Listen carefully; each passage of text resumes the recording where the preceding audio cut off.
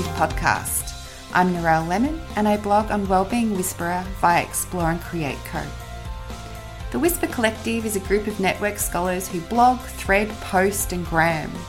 And other members of the collective are Inga Newburn, Thesis Whisperer, and Jonathan O'Donnell and Chin Koo, known as the Research Whisperer. We want to be the kind of academy we want to see, which is inclusive, empowered, engaged and kind. And we promote this through our joint project, the Whisper Collective Net. This podcast episode is a part of a mini-series with Catherine Firth, recorded in August 2023 to celebrate the launch of her new book, Writing Well and Being Well for PhD and Beyond, How to Cultivate a Strong and Sustainable Writing Practice for Life, to be published with Routledge in September 2023. And I have an extra super fond place for this book as I have commissioned it as a part of the book series Wellbeing and Self-Care in Higher Education, Embracing Positive Solutions. So the book covers every stage of the academic writing process, from planning and researching, through getting words on the page, to often unexpectedly time-consuming editing and polishing. And as readers, Catherine is inviting you to remember that writing a thesis is hard work, but it doesn't need to be damaging work. So each chapter includes a whole heap of different strategies and techniques, drawing on meditations, writing exercises, tips, all to maintain your physical well-being. So the focus of these episodes and the mini-series is to share some of these practical tips, and it kind of sits alongside as an extension of the book. So we hope you enjoy these recordings as much as we enjoyed planning them, and of course Catherine in recording them. And we think that they're relevant for any writing stage and process. These strategies complement the book, but they're not an essential to the book. And really we're hoping that they inspire you to produce great words, for people to read them, and for people to love what you have to say. Enjoy.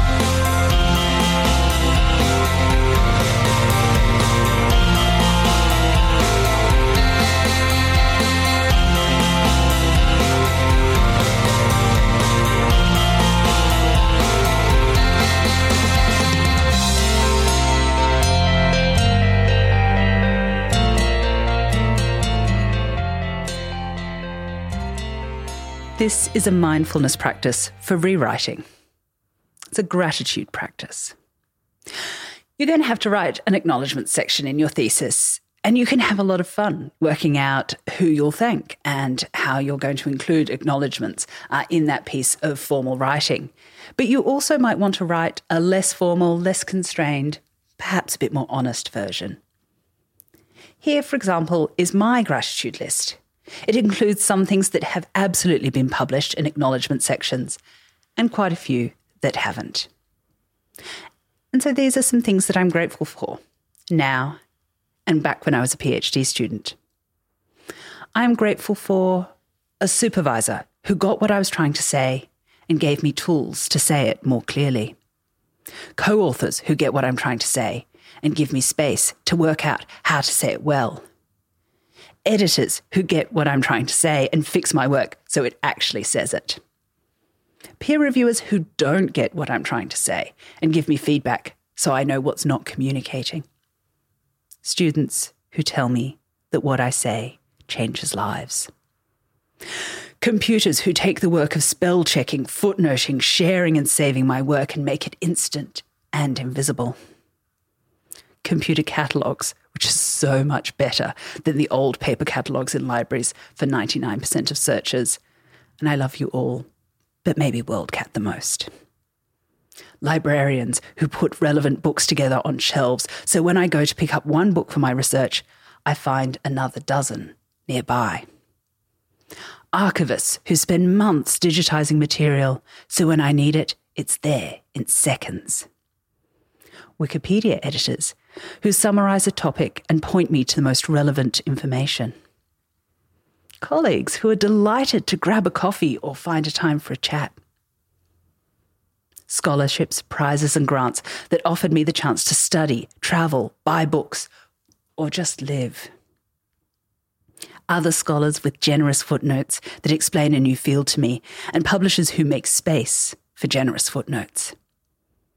Shut up and write buddies over the years who helped me get some writing done when the writing was hard to get to. The members of my reading groups who keep me up to date in the field. My beautiful walnut desk and the view of leaves and sky outside my study window. The non-human writing companions, particularly the black cats, who have only interrupted my work in ways that helped provoke creativity. Coffee and herbal tea and nice water, which help me get into the writing zone.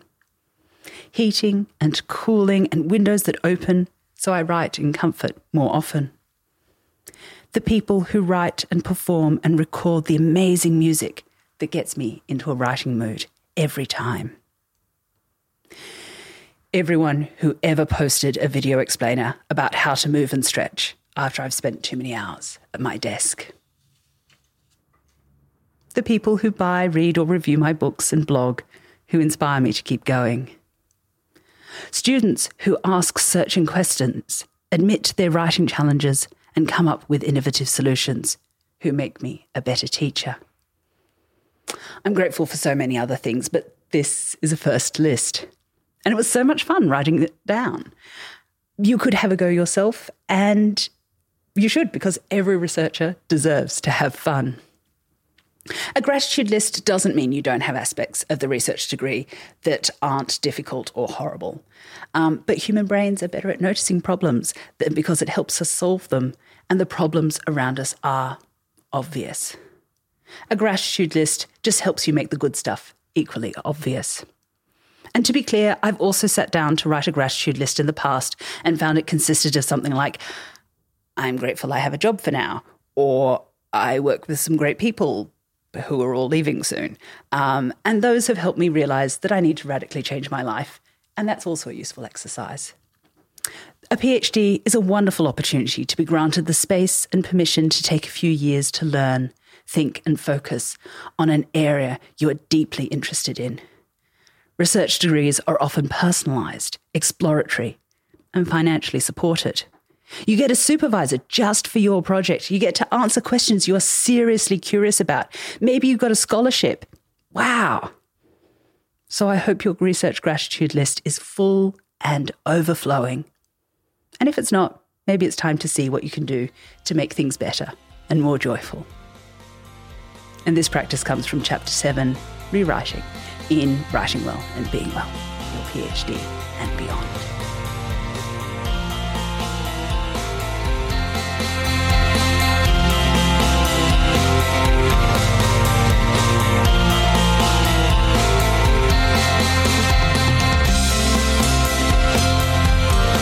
Thank you for listening, and we'd love your ratings and reviews. This helps other people find us.